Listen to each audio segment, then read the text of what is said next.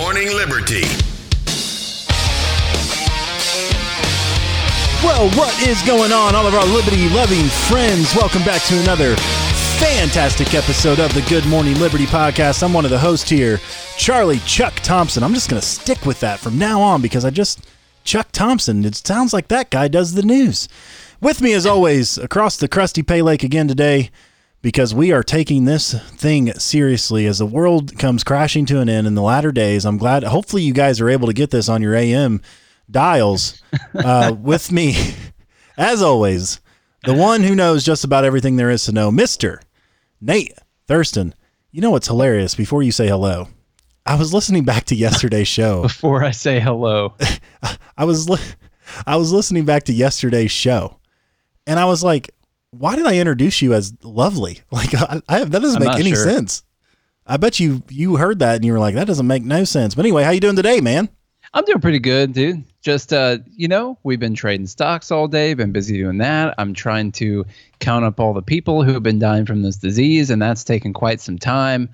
So, just a really busy day, going through all the show notes, reading up on all the stories, and trying to crunch some numbers for all you guys before we talk about them. So it's been a good day so far. We're live on YouTube for our patron supporters right now. You can go to patreon.com/goodmorningliberty. So those people are watching us live right now, although I did just have to restart our live stream because it kicked down to nothing. Well, to nothing. How about that? That was just OBS. That wasn't even the internet because you were talking while that happened and I heard you perfectly. Yeah. So really weird. We'll get it back up and running. And if you want to see how that happens, that's patreon.com/goodmorningliberty. Also, well, let me go over what we're going to cover today. We're going to change it up a little bit. There's going to be some COVID news. Don't you worry, all you panickers. All right. We got the COVID watch coming up, but we're going to talk a little bit about some biological males and females. What's the difference? Not much, probably. We don't know, but we're going to talk about it. What's going on in the Idahos. We're going to compare some COVID numbers, and we're going to talk about the economy and all kinds of stuff. We've got, the government's cracking down during this crisis. Never let a good crisis go to waste. How much liberty are we going to lose?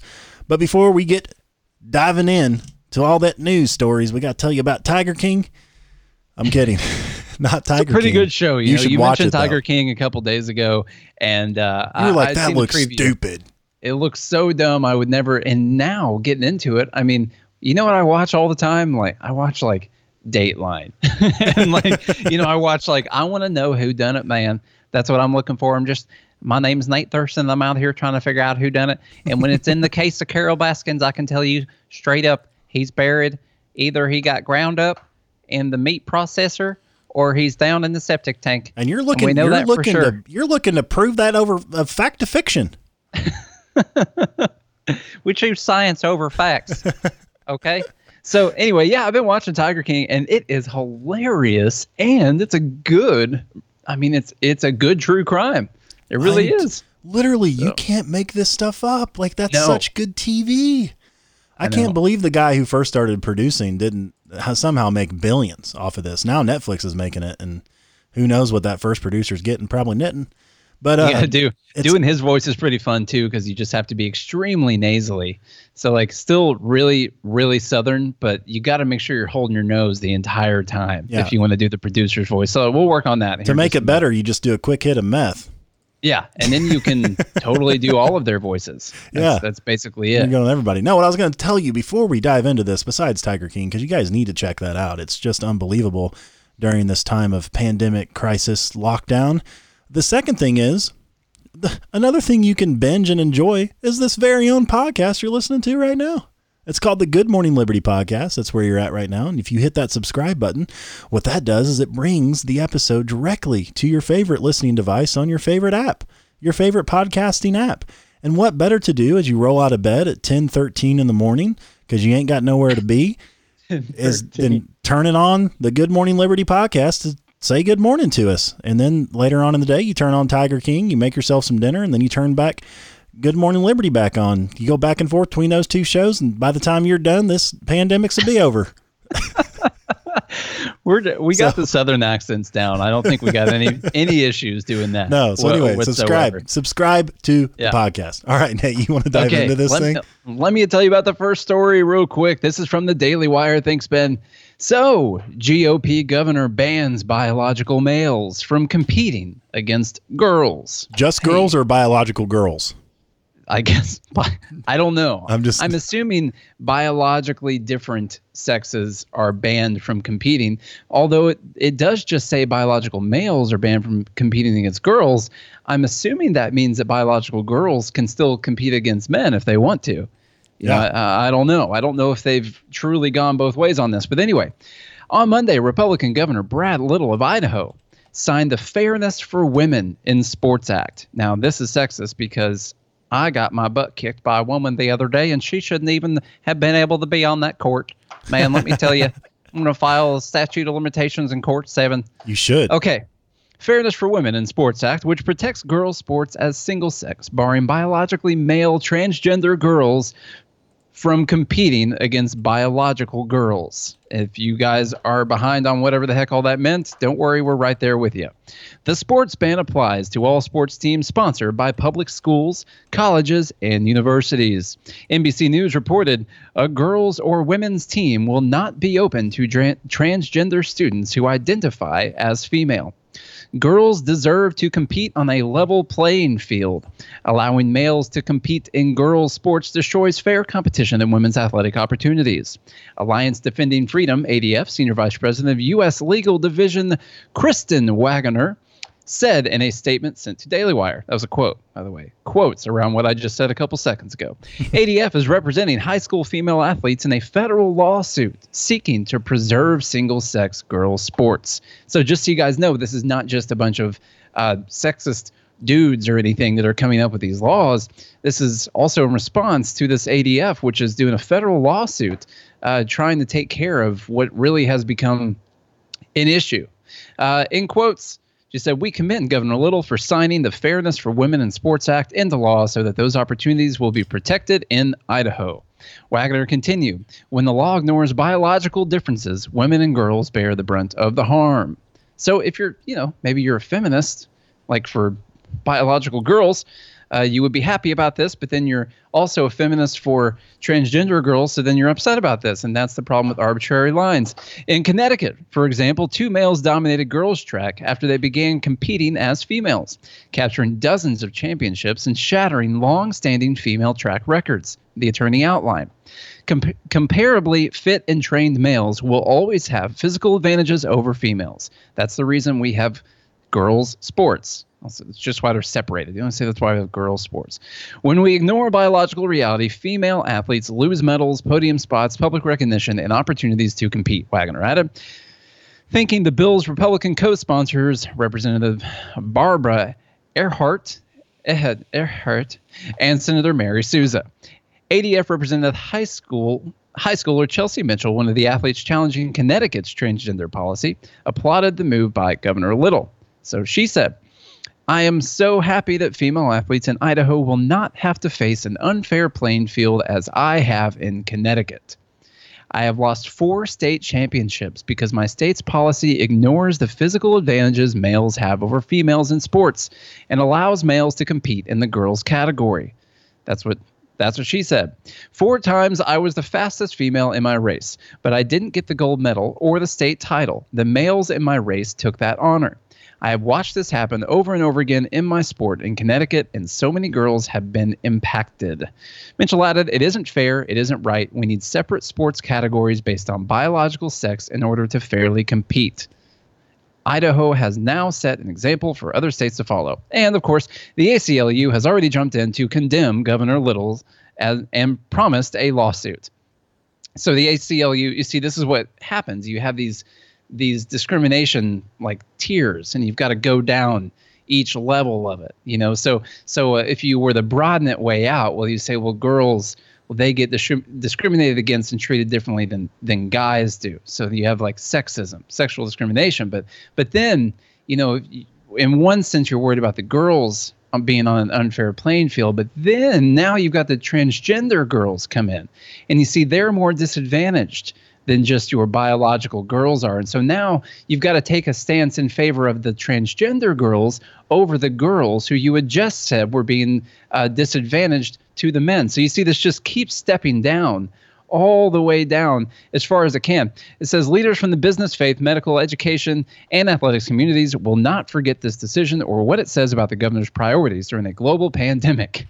The organization said in a statement, the ACLU will see the governor in court. We encourage all Idahoans to email, call, and tweet Governor Little to express outrage and disappointment at wasting precious taxpayer resources on a blatantly anti-transgender bill. Nate, I don't think you took it, you got to fractionate it down all the way to who is the most suppressed. And I would say it would have to be probably a minority, which would probably be a black, gay, transgender single mom who doesn't make any income and is also in the Special Olympics, quadriplegic, and what else? We got classism, sexism, racism, genderism. I think that about does it. That is the most suppressed person that we have here, and so obviously we have to fight for their rights. No, this is what I've been saying for a while. Look, feminism has gone too far here, and It's this. I mean, think about it for a second. Like the feminism. I mean, literally, if you decided that you were going to have people who identified as men and were also biological men that were going to line up against these women in these sports, then the ACLU would be on the exact opposite side of this argument. And if the governor was saying, they'd be arguing Title IX instead of Title X. If biological males who also identify as males decide they want to walk onto the basketball court or the track and they want to compete against these, I mean, then we can't stop them. And then all of a sudden the feminists in the ACLU, they would come out and say, this is clearly unfair to all of these women who are trying to compete. But now, just like you said, you got to fractionate this down. Who's the most oppressed person? Well, then you get a group and they're like, well, but then who can they oppress? And you keep breaking it down. You're like, well, who can they oppress? And so really no one ever has any rights except for the most disadvantaged single human being on the entire world. And I don't know exactly who that is. Like you said, it's probably a black gay woman who's quadriplegic and has coronavirus. And I think really that's make sure she's a single mom too. And a single mom. Got to be a single mom. With transgender kids. Absolutely. Yeah, absolutely. Yeah. So it's got to be minority, female, very poor, gay and poor and handicapped and sick all at the same time. Yeah. And it's like, so then what happens is no one has any rights. That's the point. No one has any actual rights. And like Ayn Rand always said, well, the smallest minority on earth is the individual. So you got to just be protecting individual rights, not group rights. This is the problem with group identity and group rights, is that eventually none of the groups have any rights. Yeah, and the other problem, there's a couple problems here because look, the liberty stance is whether you're carry this for a minute. I got to go pee. Yeah, I can't not pee. I feel like an all-American. Okay, go ahead, Forrest Gump. Look, the deal here is that there's a few problems. Number one, the problem is that it is a state or school sponsored championship. So they have to adhere to, what the government guidelines are, because if you receive government money, then you have to adhere to Title IX and Title X and all this regulation on discrimination and all that stuff. Right. And so, whereas a private organization, they can set their own standards for who they allow to compete. For instance, if I have, the NBA, for instance, they're not part of government at all whatsoever. They can set standards, and they do set standards, by the way. They only employ the very best basketball players in the entire world, and that's their standard. There's no discrimination against people who are handicapped or anything else. It's because their standard is you have to be the very best athlete playing basketball in the entire world to be in the NBA. So these private organizations set standards all the time. So one of the problems is that they're state organizations like the high school and things like that, the state championship and all of that. That's one problem. The second problem that you have is that from a liberty perspective is you are free to be and this goes for libertarians, this goes for liberty-minded Republicans, this goes for Democrats, this goes for anybody. You are free to be whoever you want to be. If you want to be transgendered, I have no problem with that. Everybody in the liberty movement typically doesn't have a problem with that. Where you cross the line is when you start infringing on others people's rights to be free and be who they want to be. You can't force people to conform to your ideology or your beliefs whatsoever. And when you start enacting laws to try to force people into your beliefs, then you're crossing the line at that point.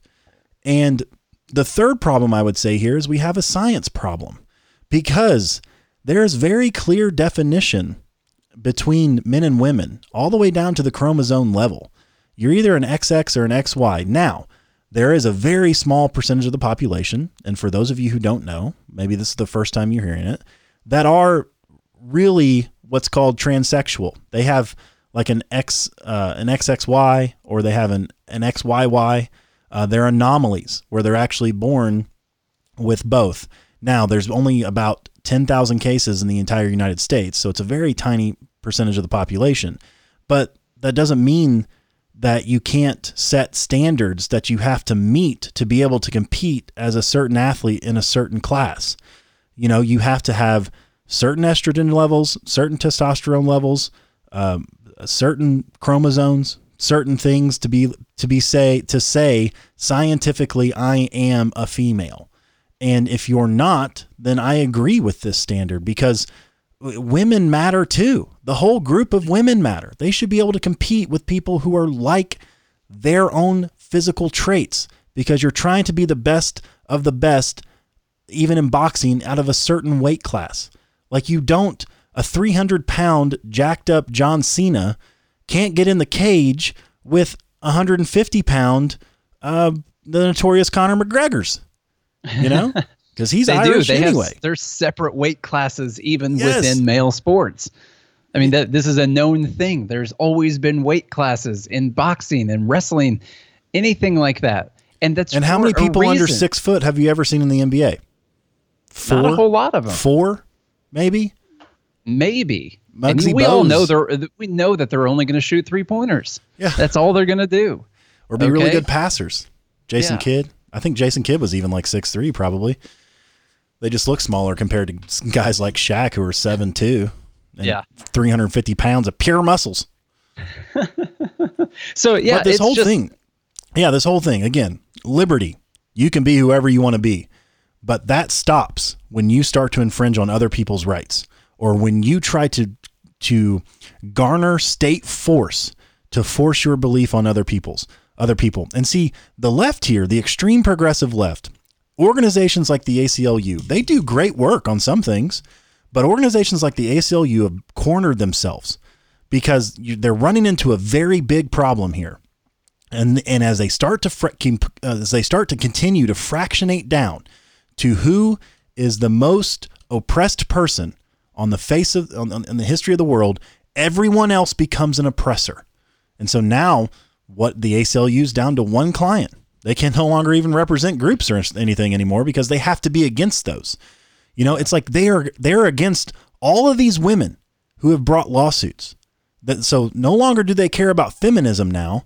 They only care about this transgender suit. And then what they're saying to all the feminists and all the women who have brought up this issue, this isn't a group of men trying to get this passed. This is a giant group of women who are saying this is unfair. And they're not transphobic or homophobic or anything like that. They just want to be able to run a race against people who fall into the category of somewhat not breaking records every race. You know, like, I mean, records are meant to be broken and people do it all the time. However, it typically takes a very long time for those long-standing records to be broken, and most of the time they're barely broken. They're not broken by like 10 seconds. Or in the case of weightlifting I've seen, I mean, this one weightlifter broke the female record by over 100 pounds.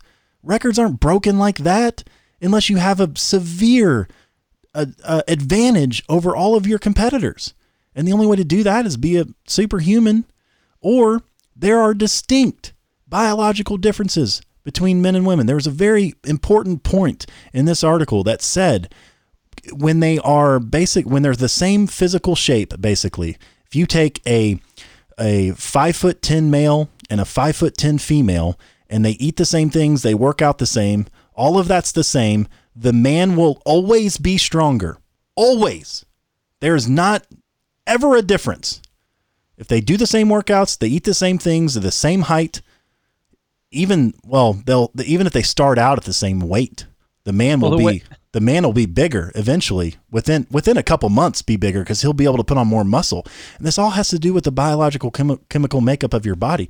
And again, I'm not saying you can't be transgender. Go ahead. I don't care how you live your life. Just don't infringe on other people's rights. And God forbid you hate on women. I mean, they give birth to us. We should be thanking them. My solution to this would be basically that if you're going to have the sports and you're going to separate them out, which they should be if you're being rational and realistic with sports, they've got to be separated in some kind of a way. Now, Nate, it's 2020. Rationality doesn't exist anymore. Okay, I know. Try to think about this illogically. Remember, I'll try my best to be as illogical as possible. Let me put on my BS hat real quick. So if you're going to categorize sports, does it make more sense to now in 2020 to separate them by what each individual identifies as, or what maybe you could say what their weight class is, or maybe you could say what their biological differences are? That was the entire reason behind separating this out. I realize that there's a lot of women that are stronger than a lot of men. That's true. Jordan Peterson said this really well. He said the strongest woman can beat a lot of men, most men, probably. The strongest woman in the world can beat most men, but the strongest man in the world can beat all women.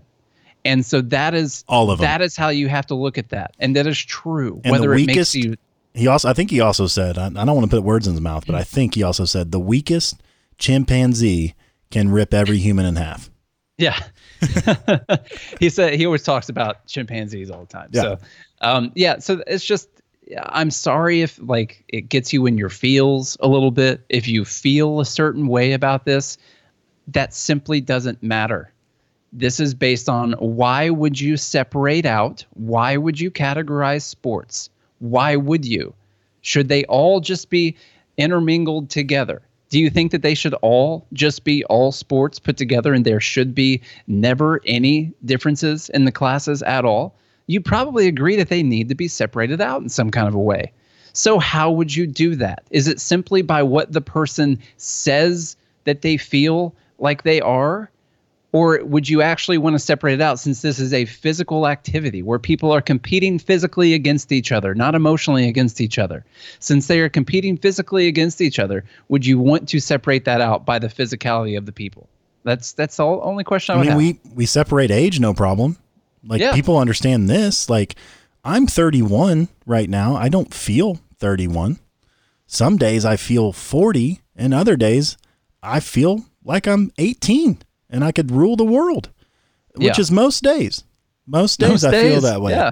And I have a few days where I feel 40 or 50 and I get out of bed, or I try to at least, and I'm like, oh my God, how do you get out of bed? I forgot because it hurts so bad. But imagine if the Major League Baseball team decided that they all identify as 13-year-olds and they entered the Little League World Series, and you would say that's obvious. Obviously, they're going to beat the crap out of everyone because they're all bigger and faster and stronger. And of course, they're just going to beat the hell out of everyone that they compete against. And everyone would obviously see the problem with that. And so that's where these types of decisions are just not based on any type of rationality, any type of logic whatsoever. It's all based on emotions and wanting to support transgenders, which is fine. I mean, I'm not gonna we don't need to ban people being transgender, obviously, but if you're gonna protect women's rights, you got to ask whether or not you're doing that, or you're fighting against women right now, who are the ones bringing this lawsuit, this federal lawsuit against the state of Connecticut, mainly. Is where this has all been happening. Are you protecting women? Are you a feminist? Are you here to support women if you're going to let all of the records be stripped away just solely so you don't look like a bigot, basically? That's it. That's the only reason.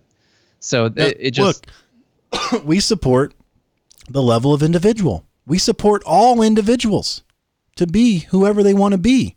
And that's the proper level that you have to support human beings at. This is why this message is so important. It's so important because there is nothing else to fractionate down to. You can't group people into oppressor versus oppressed, no matter how you try to spin it. If you look out over history, even if you go down to like tribes, and you have a chief and you have the royal family and then you have all these serfs or whatever, like every single life matters.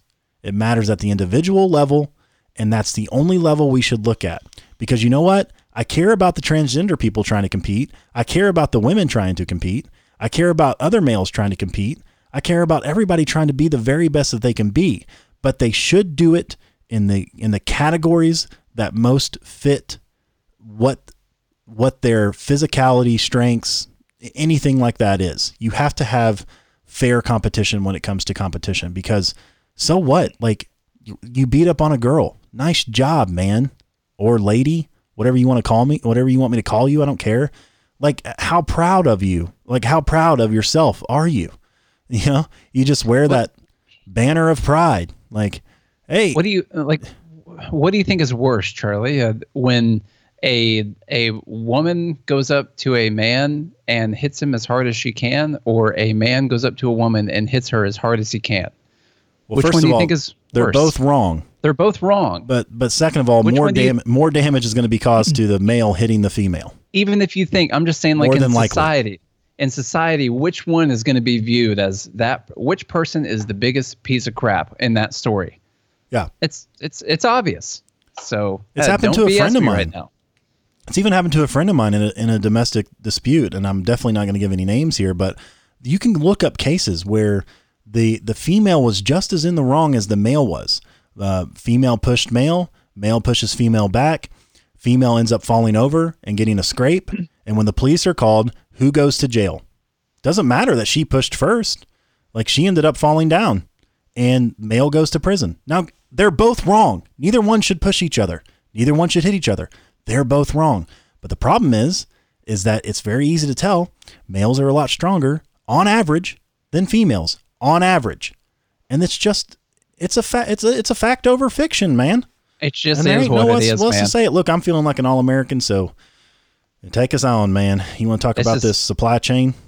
Yeah, I'm going to talk about a couple things with coronavirus real quick. Now, we've been talking about the free market, letting the free market help us in this situation. Okay, we've got shortages on all types of things. And then we get this tweet from Rachel Maddow from MSNBC. Here's what she says. Now, this is talking about, it's really funny. She says, nationalize the supply chain of critical medical supplies. And then she repeats that 3 times. Nationalize the supply chain of critical medical supplies. Nationalize the supply chain of critical medical supplies. So she's chanting. She's in the picket line right now, chanting. Now she's posting. This is the funny / ironic / sad part of it. She's posting an article about how VA hospital employees are being told to wear and reuse their one surgical mask per week. So the article that she's posting is about people who work at a purely government-owned hospital. Now, Charlie, we're talking about this Rachel Maddow thing. I know you had to go pee real quick, man, but we're talking about this. Now, she says to nationalize the supply chain of critical medical supplies, and she uses this story that she posted along with it. And the story... When I saw this tweet, I was like... The story... This is another thing you can't make up. This is just as good as Tiger King right here. Miami VA hospital employees are being told to wear, reuse, and one surgical mask per week. Now, why? In a post about a government-owned and operated hospital, completely government-owned and operated, why in a post about how they are short on their supplies that they need, how they don't have what they need, are you calling for the nationalization of all of the medical supplies? Because we want everyone to run out equally. I guess so.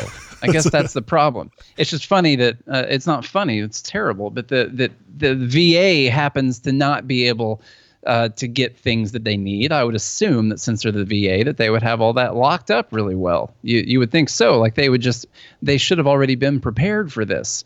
So that's the sad part. And the even more sad part about this is that nationalizing the supply chain is the reason that we're already in this problem.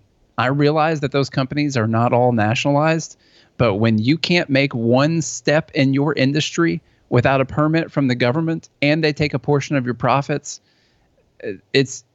you're basically nationalized. We've been saying this for a long time, but we have mostly what resembles a fascist medical and economic system in total. I don't mean that our medical system hates Jews.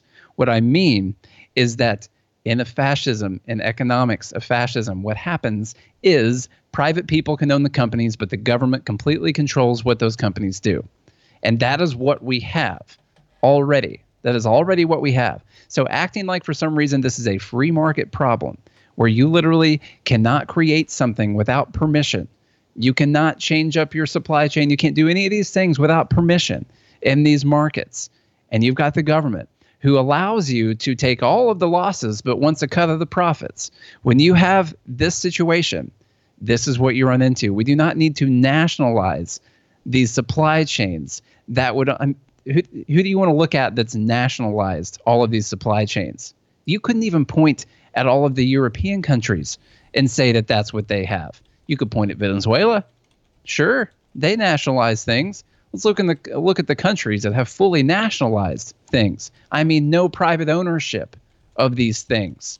How many of them are there? I'm sure some of the European countries have nationalized completely their medical supplies, but we are calling for a much more heavy-handed socialist takeover of our medical system than even what the countries in Europe have, and even it's even killing people over there right now. We're going to talk about the COVID Watch update real quick, and it's getting really bad across the pond.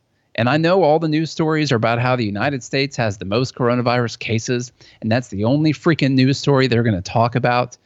But Charlie, let's talk about the deaths per million or the infections per million population, what the death rates are in these different countries for the people who do get sick. Which medical systems were more adequately ready to take care of this problem?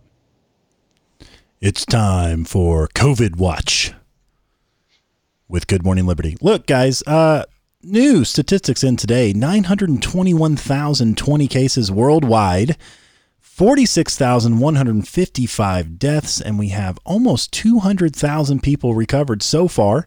We're looking at still a 5% serious or critical rate of the 650,000 active cases. 681,000 active cases. We have 34,000 that are serious or critical. Now let's dive into the numbers and see what's happening. United States kicking everyone's ass like usual.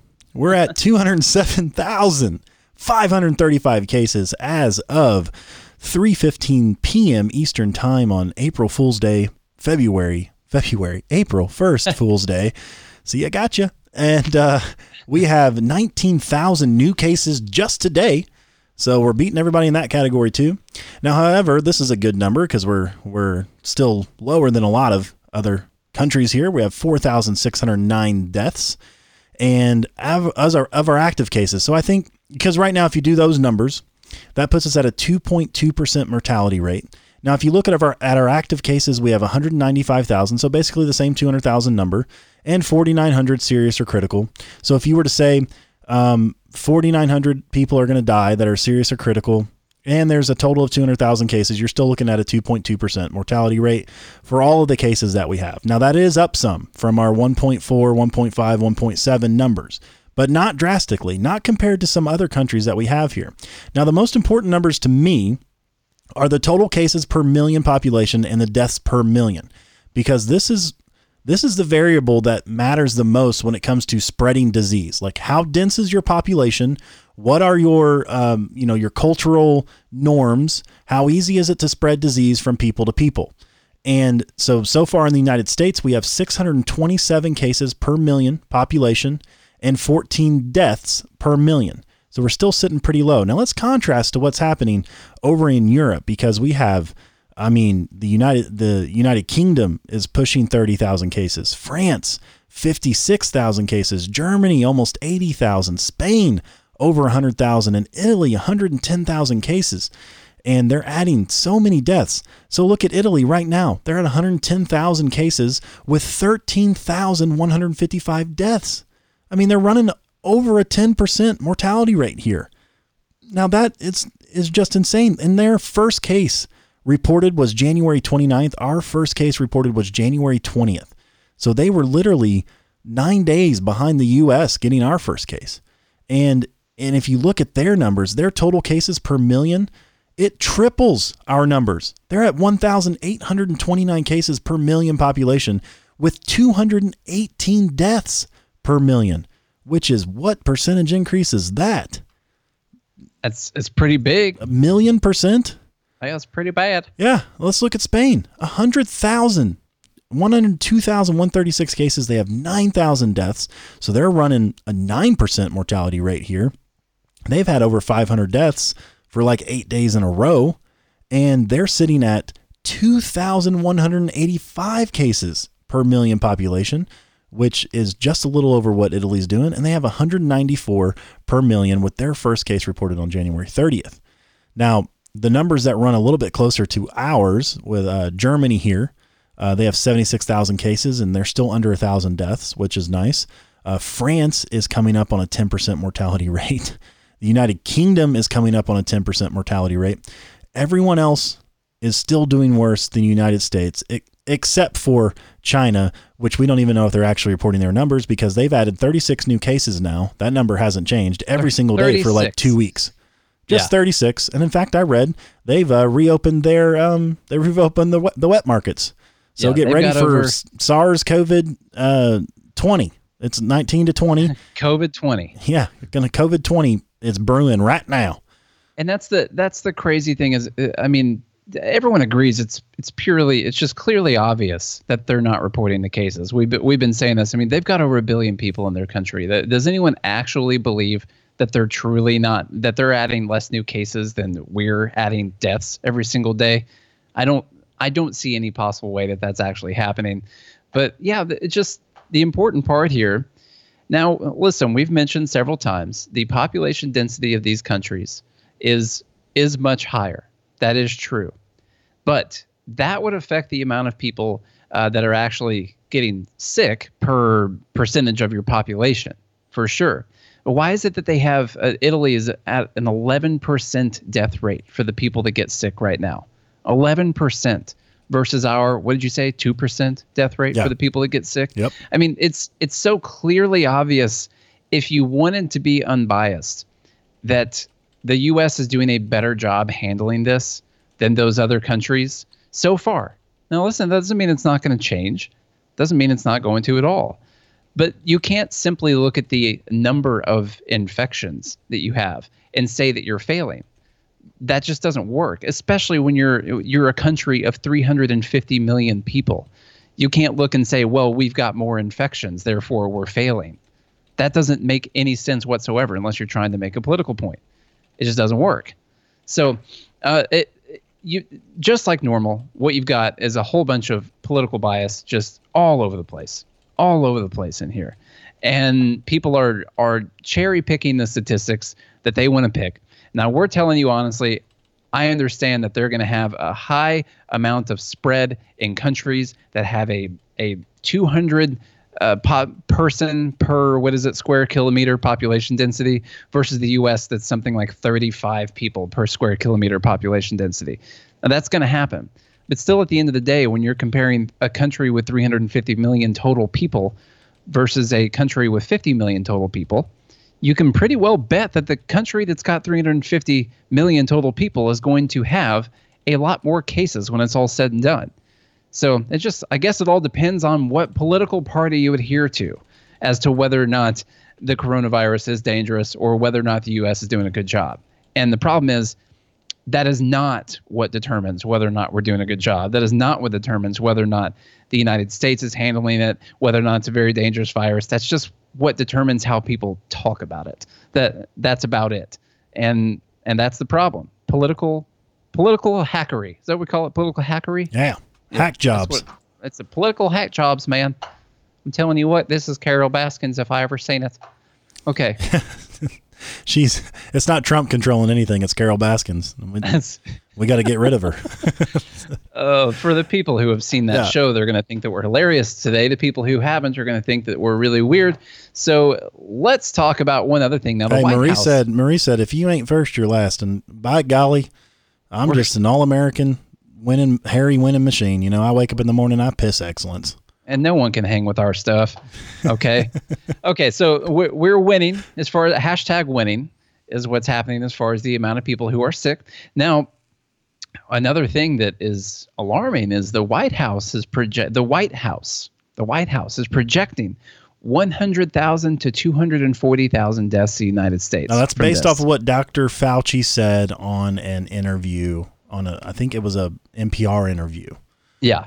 Yeah. He is the national doctor for the White House as far as coronavirus goes. Yeah. So that I wonder why he's allergy and infectious disease. Like, is that too broad? I'm not sure. I don't know.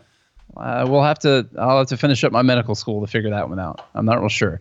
So that's a lot. Like, that's a lot. And it's a lot from where we are right now. What was the total for the U.S. that we're at right now? 4,000. 4,000. 4,000. Okay. Let me get it for you. 4,609. And we didn't dive into the USA's numbers here, but I believe it's still New York running away. Yeah, New York has 83,000, which is more than what Germany has as an entire country.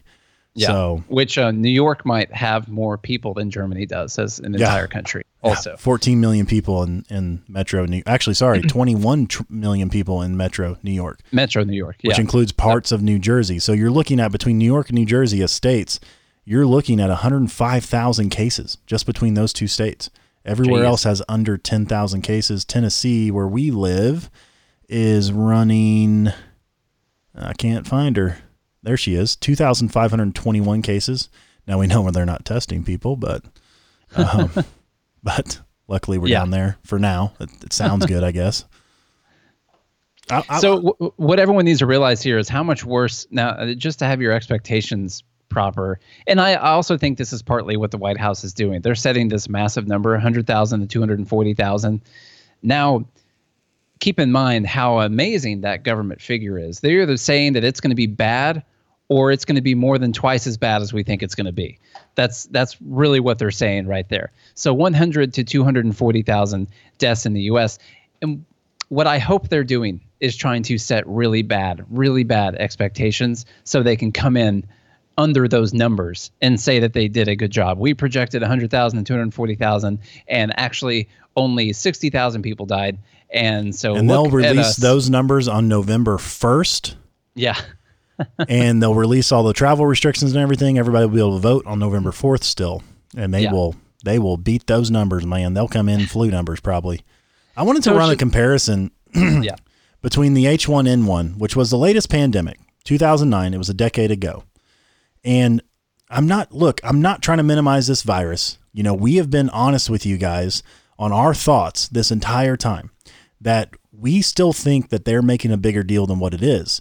And they're causing panic, and there will be serious economic ramifications from this. I'm talking, there's going to be a lot of change, and all you guys need to be paying attention right now. We talked about this a little bit yesterday with Mark Claire. You guys need to be paying attention to see where you can find opportunity while this panic is ensuing, because there is going to be very serious changes coming up. And I made a joke about us. Well, this is the start of us living in pods, but you're going to start to see a lot of these companies that are like, well, look, most of our workforce can actually work from home, so we don't need to pay for that $10 million skyscraper downtown. We'll just get out of that contract, no big deal. And then that's an empty building, and then the investors for that building, the commercial real estate market crashes, the real estate market could crash. Like, there's all kinds of serious things that could be happening from this. Even if we open the country back up on April 30th, I mean, you're talking about 30 days of losing trillions of dollars. And so I just want to compare it to what happened in 2009. Now, I don't know how old you guys are, but in 2009, I was 20 years old. This was 11 years ago. And Barack Obama was president, and we had the H1N1 swine flu.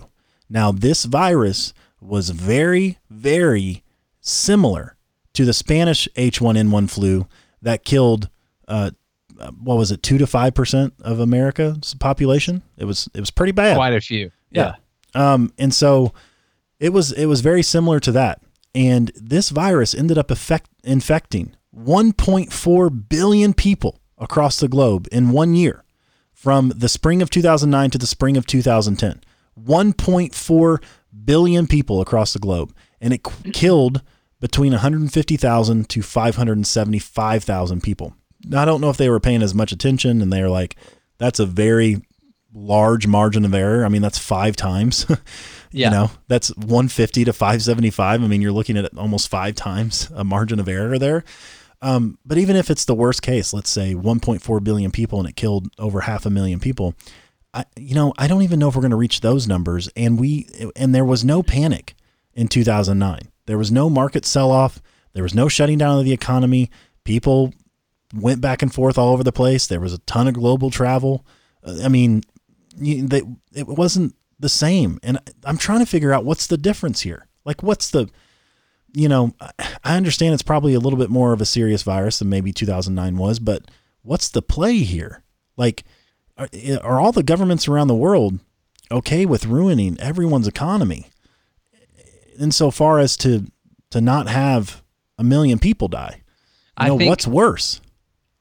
It's definitely, we tweeted yesterday, once again, I think the economic fallout from shutting down for this virus is going to kill more people than this virus. I truly believe that. I'm not trying to be a dick. I'm not trying to make things up. I actually believe that what we are doing in our economy will kill more people than this virus ever will. And so when we have these conversations, we are having that conversation with that idea in mind, that what we are doing is more dangerous than this virus. And I think the difference was, now, number one, obviously we weren't in an election year, but I'm not saying that the entire world is conspiring to make sure that Trump doesn't get reelection. I don't think that that's what is happening. Although what I will say is I think it might have started with our media a little bit like that. The media loves this. And I remember seeing stuff about the swine flu and H1N1 on the news around the time. It was on the news all the time. And it didn't quite catch on. And that might have already partially been because we were in an economic downturn and trying to be in a recovery at that time. And so it wasn't exactly a major option to shut down our amazing economy at that time, because we had just gone through a major crash and we were trying to come out of it. And so I think in one way it just didn't catch on. It wasn't seen as a possibility at that time, whereas now maybe they thought it was. I think the media pumped this a lot. I think they made it look worse and more scary than what it actually is. And I think that it caught on too much with the public everywhere. I think it caught on too much with the public. I do think the panic and the economic downturn from this is due largely in part to the media pumping this narrative, and they just went a little bit too far with it, that enough people got panicked that it ended up being a self-fulfilling prophecy as far as the panic went. And now the ratings are through the roof. Yeah, and now there's nothing you can do about it. Like, Trump can't just go out there and say this thing doesn't matter. I mean, you can see he gets torn apart anytime he says, well, by the way, in 2020 we've already had about 20,000 people die this year from the flu. There's already been about that many people died in the year 2020 so far from the flu. Now, if Trump says that, then he's a piece of crap who's just trying to minimize coronavirus. And so it's like gone too far now, where now you do have to deal with it because the real true panic inside of people has set in. I mean, I find myself with it. Now, I can sit here and talk about how many more people die from the flu every single day, how many more people die from malaria and tuberculosis and all these things around the world. And right now, if I go to a gas station, I'm going to bring a Lysol wipe with me. So and I'm a fairly rational, logical person. And I know that, let me boast here for a minute, people who think like libertarians do only represent a very, very, very, very small portion of the population overall. Most people think purely on emotional basis, and economics ranks about 7th or 8th as far as all those feelings go. And even when I go to a gas station, will think I gotta specially go wash my hands right now. Even though all of these deadly viruses that kill tens to hundreds of thousands of people around the world every single year are always there all the time. They're always there. Now the difference is that we see the panic, we see it on the news, it's what everyone is talking about, and it's just right there in front of your face.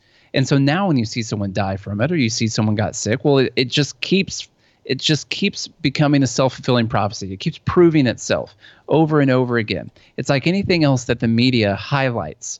If the media wanted to highlight every single instance of gang violence in Chicago, and that's all they talked about, then eventually the entire country would move for massive legislation, massive action to go in the city of Chicago and stop 10, 15, 20 people from getting shot every single weekend because this was a pandemic that was going on.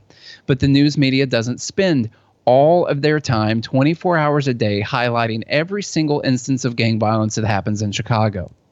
And so what I'm saying is, if they did that, then people would be walking around every second of the day. When they walked out of their house, they would be sitting there worried that they were about to get killed in a drive-by shooting and some kind of gang violence. And according to The Onion, Iran would send their fighter jets over to combat the violence happening in Chicago's.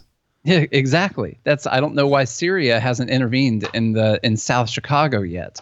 So this is what I think has happened, and now we got to find a way to deal with it, because once the panic sets in, then you see the crowd and you get the irrationality of the crowd, that crowd mentality. You can't just simply make a speech and say, oh, hey, by the way, all you guys are overreacting. When's the last time saying that helped? So there's no way that that's going to help the situation. So it's like now you're kind of stuck having to deal with this. And it's like we were asking last week, what's the point where people decide that it's safe to pump their gas without wearing gloves? What is the point? Because people die from things every single day, from infectious diseases every single day, and people die from things way more than they die from coronavirus. And so what I want to know is, what are the coronavirus numbers that the world has to hit for this panic to actually go away? Is the news going to keep talking every single day? Ooh, 2 people died. A year from now, 2 people died from coronavirus still. And is that going to keep the panic going all the time, where we have to completely change our economy because 2 people died from coronavirus, or because 50 people became infected yesterday with coronavirus? If they did the exact same thing with the flu every single day until the flu was over, no one would ever leave their house ever again. And so what I want to know is, what is the number where they say everything's good, we can go back to normal? Is it 0? Because that's never going to happen. That will never happen. You will always be able to sniff out someone who got coronavirus and died from it. And so what's the number? What's the goal? What are we going towards right now? What am I missing here? What am I missing? Yeah. Bloomberg. Yeah. The important part, let's dive into a little bit of the economics right now. So the stock market today on another decline from yesterday. Now we had, one of the worst days in a while on Monday, March 23rd. So this is a week and a half ago. Then we saw a rally the rest of the week as we got the stimulus package going. They were going to pass it. It passes the House. And we came back and rallied to the S&P was at 2630 on Thursday, March 26th. Then we saw a little bit of sell-off and a little bit of tried to come back this Monday. Now, Tuesday and Wednesday, 2 days in a row of sell-off. The S&P is down almost 5% today, and that's because Q2 numbers are looking very, very grim. And I just found an article from the Economic Times that has come out 38 minutes ago and says world economy will go into recession with likely exception of India, China, and United Nations somehow. United Nations. Yeah, from the United Nations said they'll go into recession with likely exception of India and China. So India and China, of course, are safe according to the latest UN trade report. But the UN is calling for another $2.5 trillion rescue package for these nations, for the 2/3 of the world's population living in developing countries. because they're going to see unprecedented economic damage. I was talking to my friend who's studying economics right now, and he's like, what about these third world countries? Like in the United States, right now we're rich enough that if the economy's on hold, that we can offer unemployment. Now, obviously, it's with fake money, and we've said that before. But in these third world countries, they don't even have fake money to offer people for unemployment. So, if you make tires and your materials come from, pick a third world country, doesn't matter. Your materials come from somewhere in Africa, third world country, and Djibouti, let's say. And, they go under. Well, you're not able to get your supplies anymore. They don't have unemployment. They can't keep making the products and things like that. So then it's a domino effect there. And so that's one problem we have with not letting the free market work, because in a free market, as the demand, went up for tires, right now there's no demand for tires. People aren't really going anywhere. But as the demand comes up, as everything opens up, you would have those things trickle back into effect. But they're not going to have their jobs anymore. What's going to happen to these people? So the United Nations wants everyone to pitch in and bail out all of these other, smaller countries and things like that. But, the United States is closed down for at least another 30 days, according to the coronavirus task force and President Trump. So what's going to happen over the next 30 days? I mean, are we going to see a sell-off of the market, Nate? All the way, are we going to crash through the previous 18.5 on the Dow from Monday, March 23rd? This will be a good plug for the class, and we've had a lot of people signing up over the last few days. And what I can tell you is I have not gotten on there to remove the 7-day free trial, meaning that if you go ahead and do that today, April 1st, you can still get the 7-day free trial on the class. You're on the last day, Fool's Day special? April Fool's Day special. That, man, you got to get involved. I can't tell you what it's going to do. I have no idea. The only thing that I do in the class is say what I will do if it does this. And that's how I always say everything. That's how I picked the point almost exactly where the market was going to bounce from its initial sell-off. Also, Thursday night during our live Q&A, I looked at the market and I said, hey, we've had this bounce, but we just came into a resistance point. We're probably going to head back down. Thursday was the highest point since this rally, and it's just been heading back down since then. And so I told the class this morning in the pre-market, that I thought that it could come down to about the point that it's at right now, actually. And it's been heading down towards there all day. And so I don't ever decide that I know what's going to happen. I say that I'm going to take an action if something does happen. So I said this is where the market downturn is probably going to take a break and come back for a minute. So if that's my idea, then I say, well, I can take a bounce off of that level. I'm going to take that, buy it, take it up. Now then I said, well, this is about as high as this is going to go before we see a bunch of selling pressure. So maybe I'm going to sell it right here, or maybe I'm even going to short it right here. And so you take an action when it gets up to that level.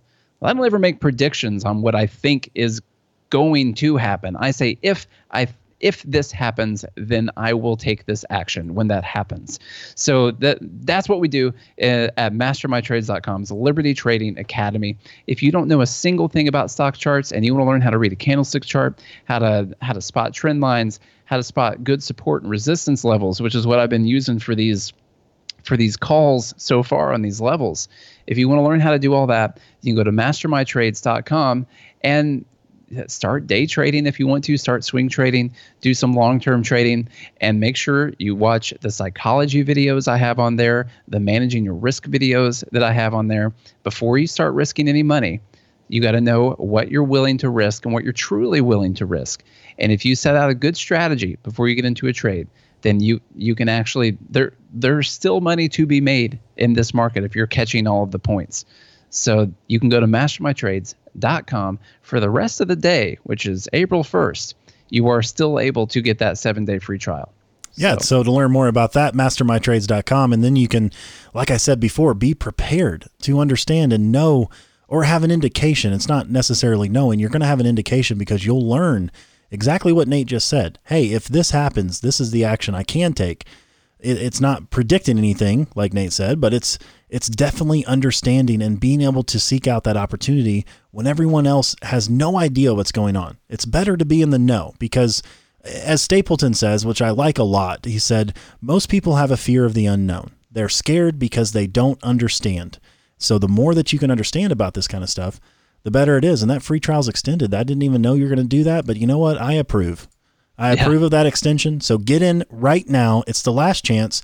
Do it before it ends, because I am putting a stop to it tonight. I'll get in there and I'm going to take it away. And then you'll no longer have that free trial. So mastermytrades.com. More coronavirus news here, and how it affects birth control.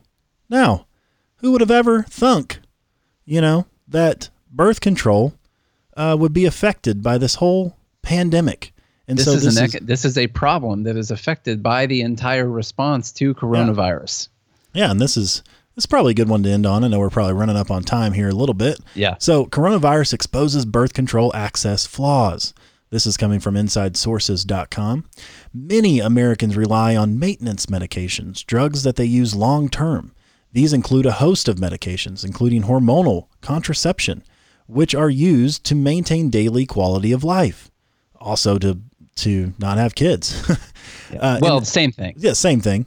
In the case of contraception, hormonal birth control can be used for family planning and treating the symptoms of illnesses like polycystic ovarian syndrome.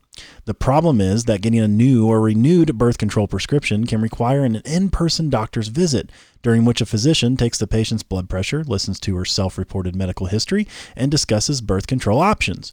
Only after this visit can a woman receive her prescription, which a pharmacist can then fill.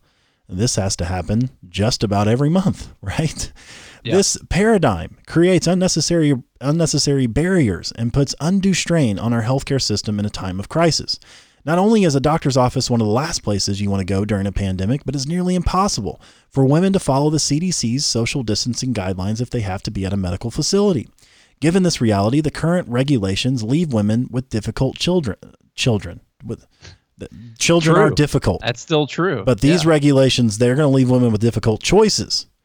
And they're difficult children. They still have them. And that's a consequence of this whole story. Yeah. Is leaving women with difficult children. Yeah. So fortunately, there are both short-term and long-term actions that the federal government and many states can take to alleviate the pressures on women that will simultaneously benefit society as a whole. You talk about all these men that hate women. It's the government and these regulations.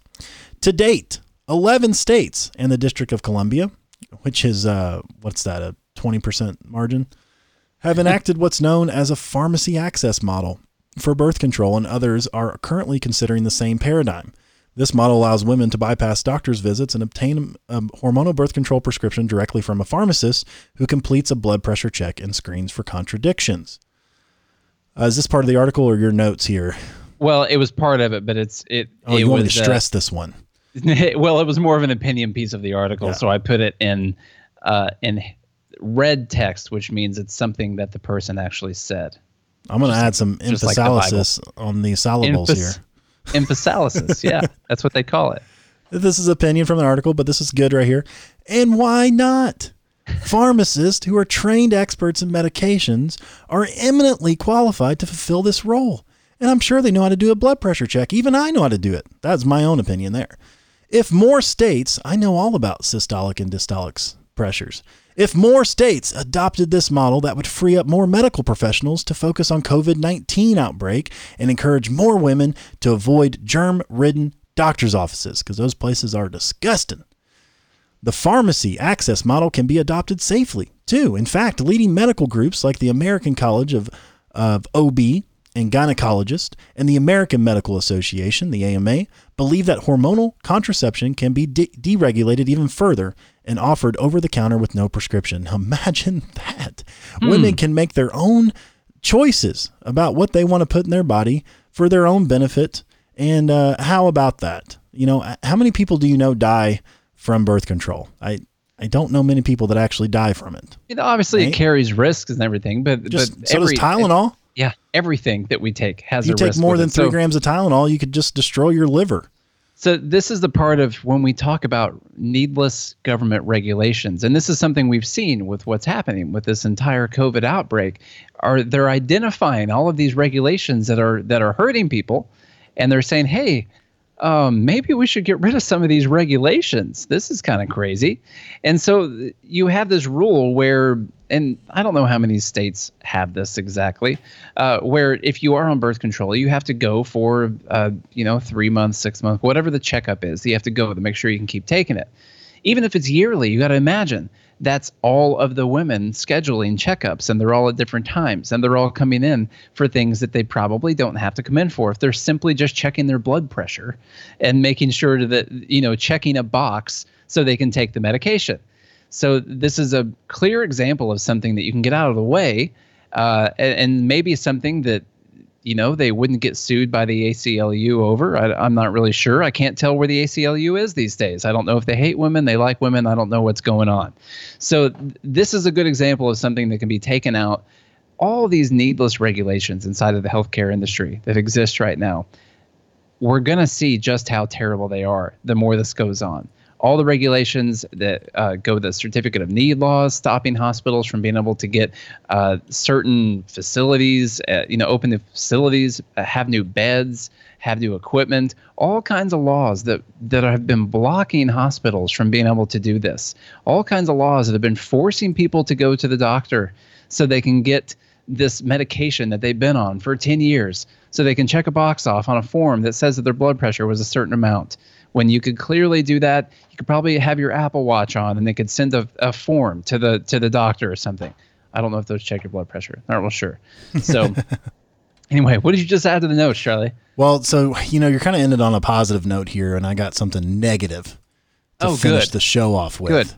Good. But it's really important to liberty here, so I wanted you guys to be a part of this. So one of the cool things about this pandemic, as Nate mentioned, and we talked about this, is they are getting rid of these completely needless regulations. And there's never been more proof about how needless these are than this pandemic.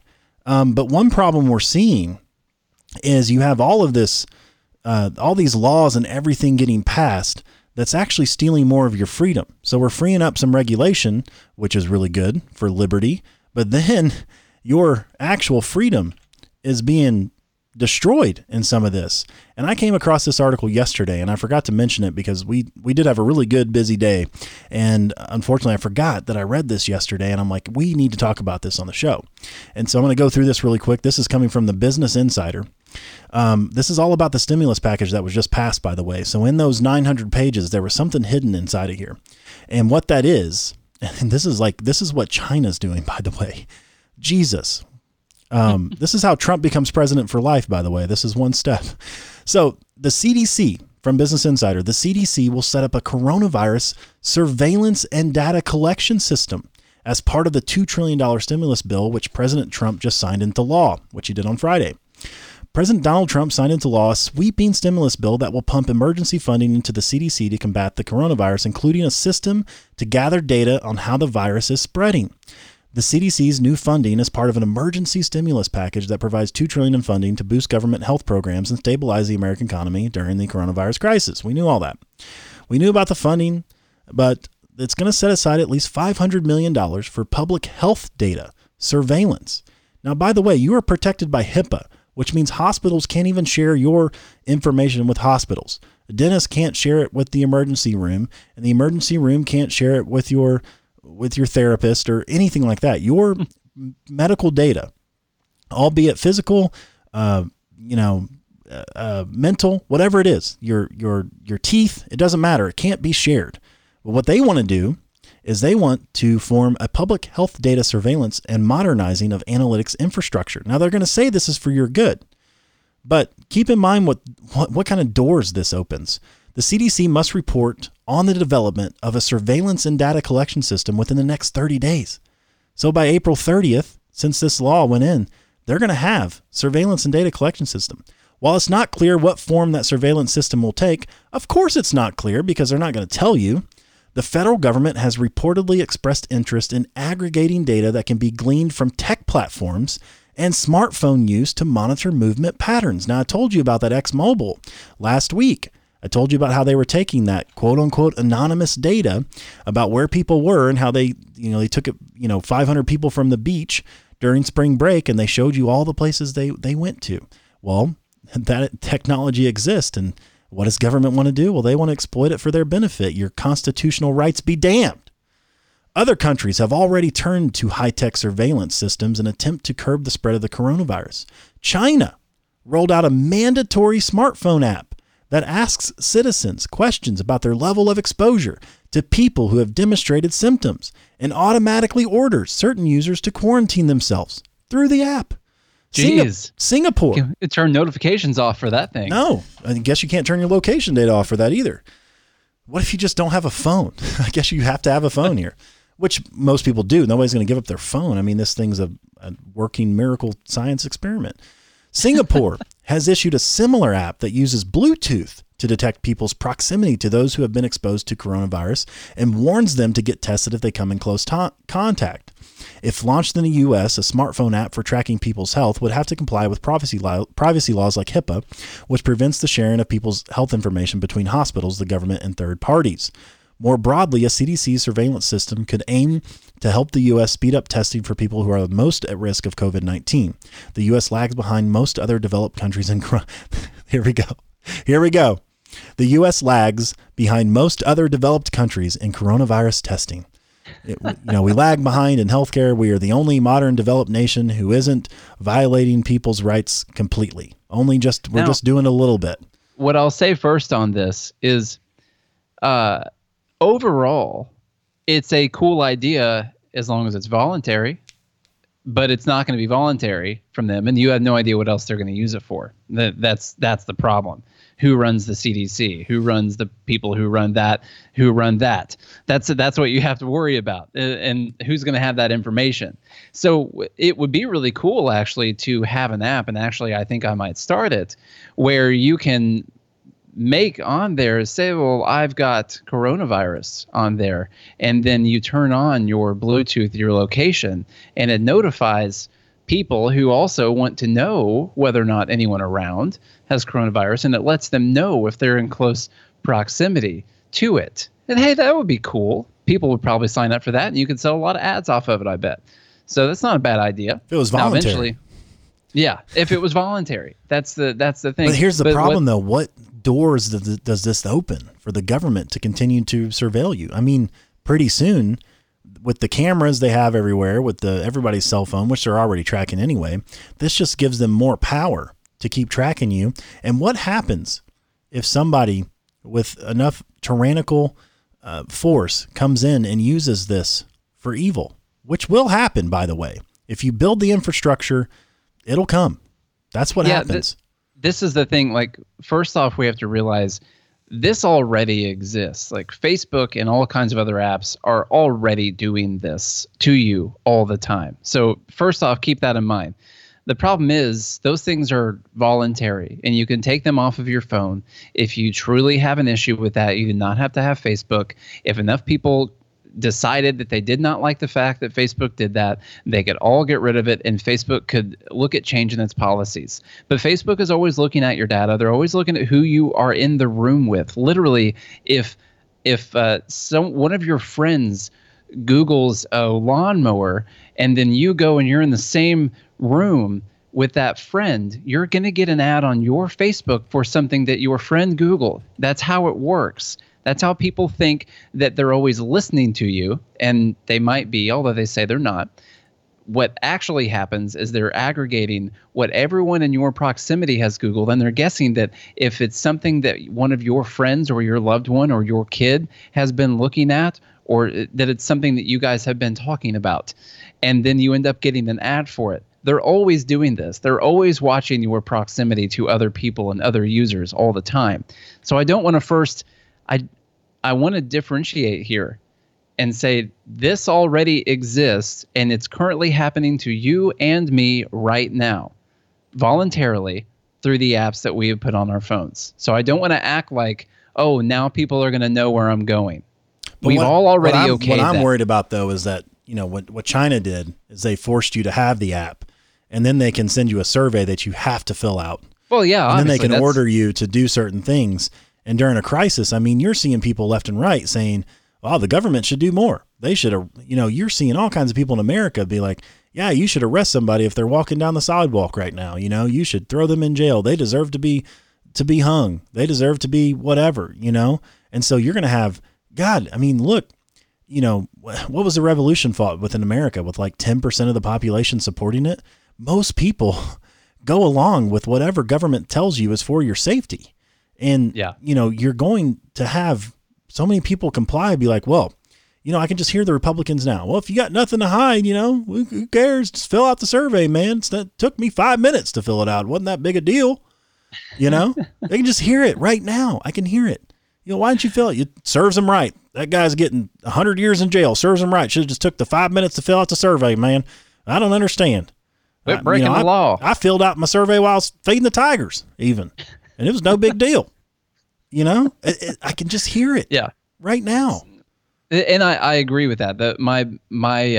My point is that both of us right now, and most people listening to this, are voluntarily deciding to let probably upwards of 100 apps do this currently. Yep. But we all have the ability to stop them from doing it if you want to decide that is important. The problem is, once the government decides that they're going to do this, you no longer have the ability to turn off that. It's there. You want to hear a real conspiracy? What's up? Now I understand why Obama gave out all those free phones. Oh God. That's not it. To make sure everybody could have a tracking device. The Obama phone thing's really funny, but that program had been in place for a long time.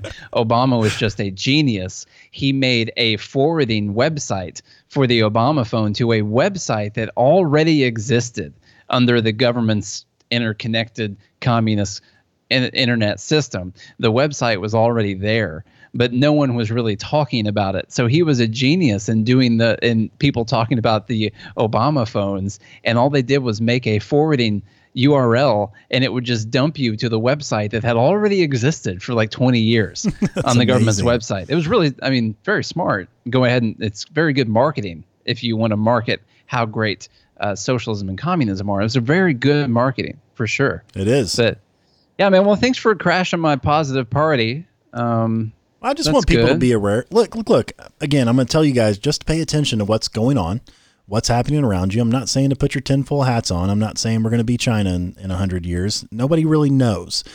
But, to thwart these steps eventually, somebody shared this I saw on Facebook and said, I'm a pawn, you're a pawn. We're all pawns here. And it's just one big game of power, and you're not in it. It's like what market's closed, by the way. Market's closed. It's like what George Carlin used to say. It's one big party, and you're not in it, man.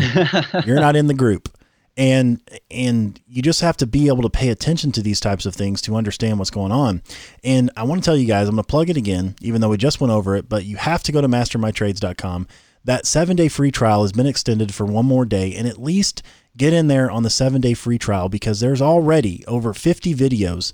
Like, I don't even care if you cancel. I'm dead serious. We have enough people in there that are paying us, that believe in our value that we're providing, that you can get this 7-day free trial. So all of you should sign up. 92% of you that is subscribed should sign up for this. It's free. It is absolutely free. Learn as much as you can in 1 week and then cancel. I don't care. Sign up and cancel right away, and you still have access for 7 days, and you can learn as much as you possibly can learn, because that's how we continue to grow the movement. It's not about, we're not trying to, I know people are going to be unemployed coming up and all that kind of stuff, and we're not trying to just gouge money out of you guys. That's not what this is. What it is like, we actually care about you guys being prepared, all y'all being prepared for what's coming. And there's no reason not to understand what is happening with the economy, and the stock market is a great gauge of that. When the selling volume comes in, you can start to see like, man, this happened before. What happened then? You can start to understand those types of things and not walk around in the fear of the unknown, as Stapleton would say. You have to start learning these types of things so that when opportunity arises, you can snag it. And when panic ensues, you know why, and you're not scared. And so it's free. It's 7 days for free. Get in there, cancel, learn everything you can in 7 days. And I'm fine with that. I have been in broke positions a lot of times in my life where if somebody gave me the opportunity to learn something for free for 7 days and I cancel, I would do it. I would have done it. I have done it. back when I was 18, 19, 20, 21, I used to be, God, I've done so many jobs, by the way. Used to be a bartender, been a server. I've been a professional musician. I went to nursing school for a year, by the way. So I do have some medical knowledge. Now I work in the healthcare market developing software. I never thought I would develop software my whole life. But if somebody offered me to give me their experience for free for 7 days, I would do everything I could to learn as much as I can in those 7 days if I couldn't afford to keep going in the class. And so take advantage of us. I'm dead serious. Take advantage of us. Sign up at mastermytrades.com. Get in. Now you have to purchase the plan. It doesn't charge you, but I see some people signing up as site members, but you're not getting the tutorials and everything available because you do have to click purchase the plan so you can get in to the section that allows you to see those. So make sure you sign up as a member and purchase a plan, and then you can cancel it right away. We don't care. Just get into that class so that you can learn as much as you can and be better prepared. And Nate, tell them about keep going on that, or tell them about our Patreon, one or the other. Well, Patreon's important too. I was going to tell you, I was looking through the website here, and we have got currently there are 62 videos on this website at the moment. I said over 50, and look at that. 62 videos, soon to be 2 more to round out the day. 2 more videos on it today. I mean, it keeps going. It's not just like a class where we put everything on there and then it's done. It's never enough. There's always more.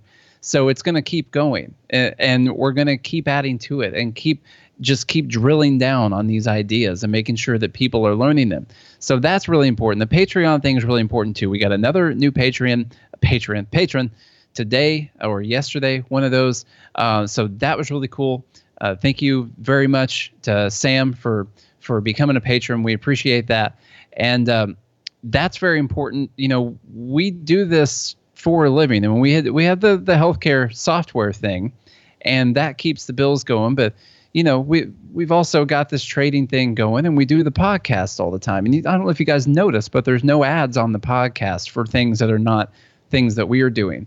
So the money from the podcast really just either comes from our Facebook videos, which you get ad revenue from, or from Patreon right now. And maybe someday there'll be some ads on there, but I think the ads for our stuff are working out just fine right now, if you think about it, actually. So listen, you go to Patreon, what you're going to be getting live episodes every day. There are people watching this right now. Thank you guys for watching us. We appreciate that. Talking back and forth during the episode. I think Maurice just said something I was going to respond to a second ago. He said, based on what I was saying earlier, he said, I literally saw someone post saying we have too many rights. Yeah. So someone said we have too many rights. Yeah. It's always nice for someone to decide that other people have too many rights. How about just that person decide that they have too many rights and let everyone else decide if they have too many rights? That would be good. Don't take rights away from other people. Basic rule of thumb.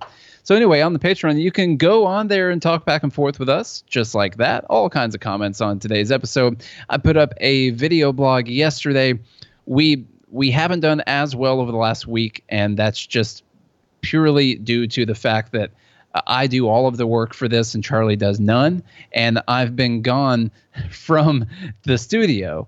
And so it's been very difficult to do this. Over the last I'm just resting. I'm resting on my laurels over here. Charlie's going to go to sleep immediately after this. And I'm going to have to call him to wake him up before tomorrow's podcast.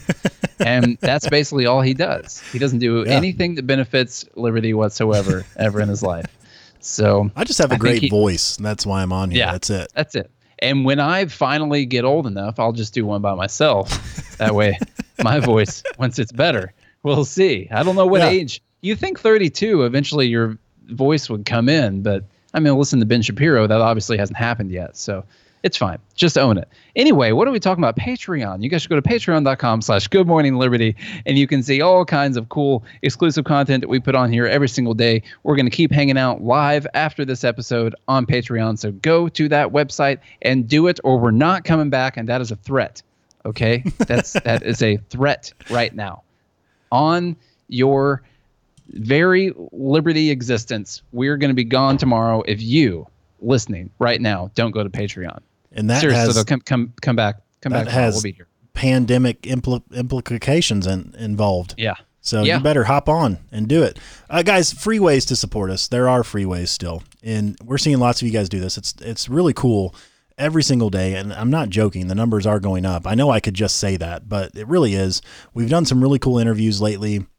And I think we got some more coming up for y'all. So keep sharing the show and leaving us rating and reviews. Nate read one. You read one yesterday, I believe, that we got that was just really cool. It's going to keep us going for the rest of the year. So if you are in one of those positions where, supporting on Patreon or the class or anything like that is not in your cards right now, well, the simple thing to do is share the show with a friend, share it on social media, tell people about it, because that helps us out way more than you know. The more people we can get in, the better everything goes, and the better everything goes for the Liberty Movement. So we really appreciate you guys doing that and leaving us a rating and review, because that helps the algorithms. They're still in place, by the way. I know Google and Facebook, everybody's working from home right now, but those algorithms exist.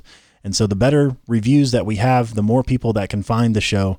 And so if you guys do those things, which takes maximum 12 minutes, I think. I don't even know if it takes that long. All those things together?